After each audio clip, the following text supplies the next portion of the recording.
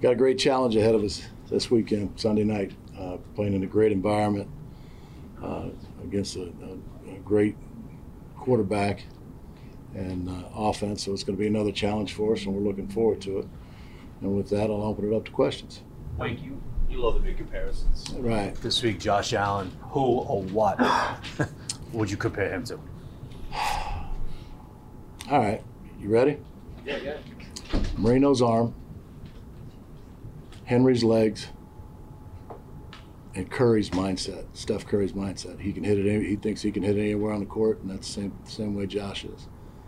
He's just an unbelievably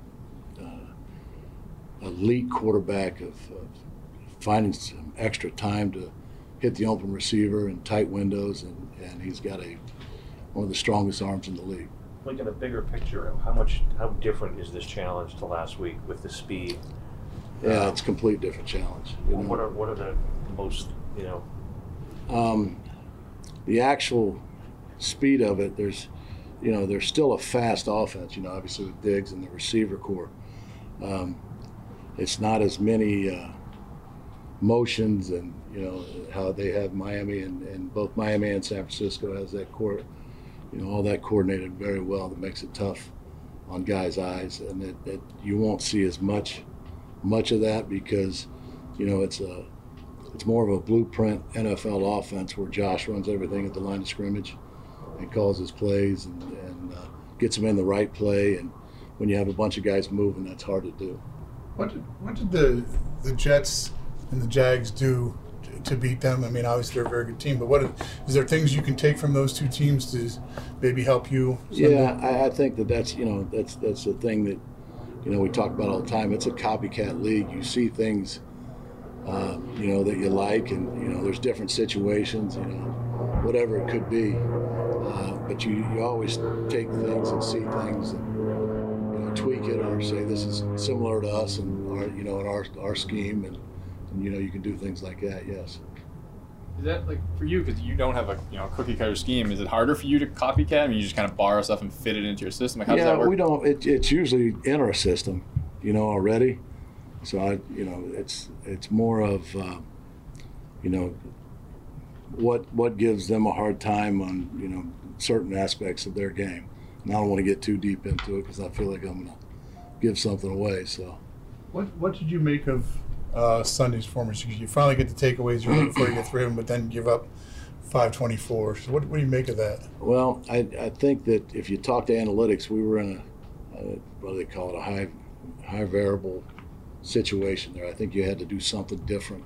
And, with last time we did something different to the extreme that we did in Miami, it was Kansas City when we were at Baltimore. And we won that game. And we gave up too many explosive plays. I mean, that's obvious.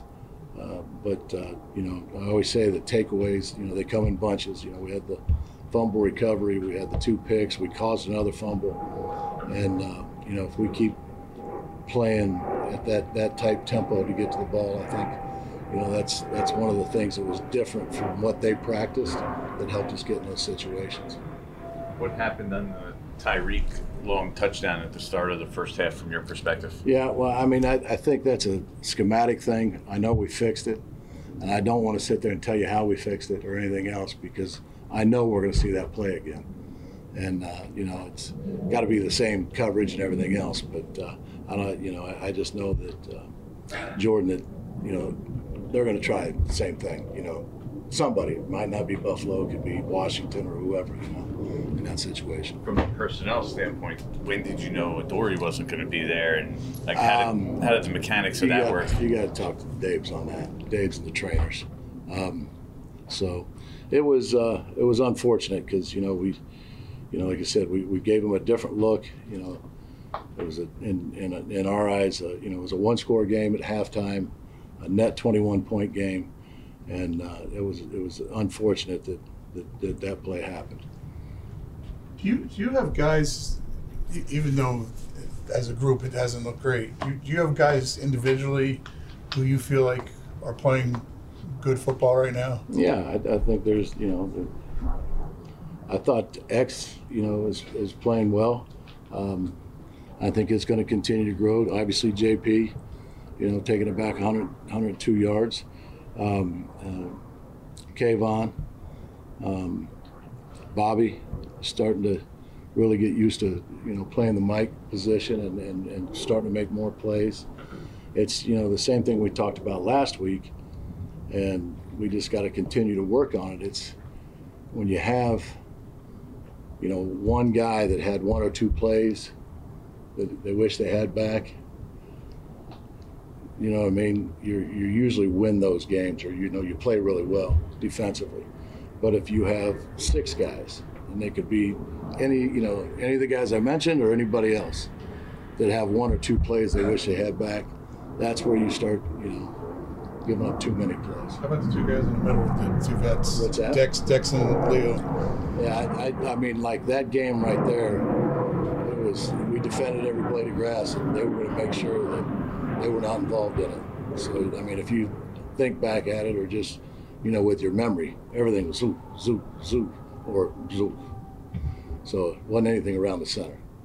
Wink, you guys played in London last year and then had to play the next week. Buffalo's doing that now. Is it a point where that travel doesn't really have an impact on a team anymore the way it maybe used to? I hope it has a huge impact. Last year I didn't, but I hope this year it has a huge impact. That was, that's a tough trip. So I don't know how they've handled it, with their schedule and everything else. What are you seeing from Bobby? You mentioned him just getting more comfortable with the mic position, but week by week, how has he grown more accustomed? I just think that he is seeing things better as the middle linebacker, and he's put in the extra work. He's doubled down on playing well and doing what he has to do to play well. So I love his leadership, his communication skills, and he's really on the come of starting to really take off. And he's been good anyway. You know what I mean? I'm just saying he's playing better. You're seeing more plays. You're seeing, him coming downhill and hitting people down in the red zone and things like that. It's really starting to show out. I don't know if you have a comparison for Diggs, but what makes him so effective? He's like those guys that sell a lot of jerseys. I mean, you can talk about all of them as far as the guys who want the ball and game-winning situations, and he's one of those guys. And makes a lot of plays. Has great hands. Runs routes. Sometimes runs his own routes. I mean, I've talked to the defense about plaster coverage, because the combination of those two with Josh and Diggs, I mean, it turns into like when you're growing up playing football at recess. They just start. The play breaks down. You got to defend the second play, the third play. And like I said, Josh is elite at avoiding the rush, buying time, and he can put the ball wherever he wants. Are you getting any more sleep this week? No. No.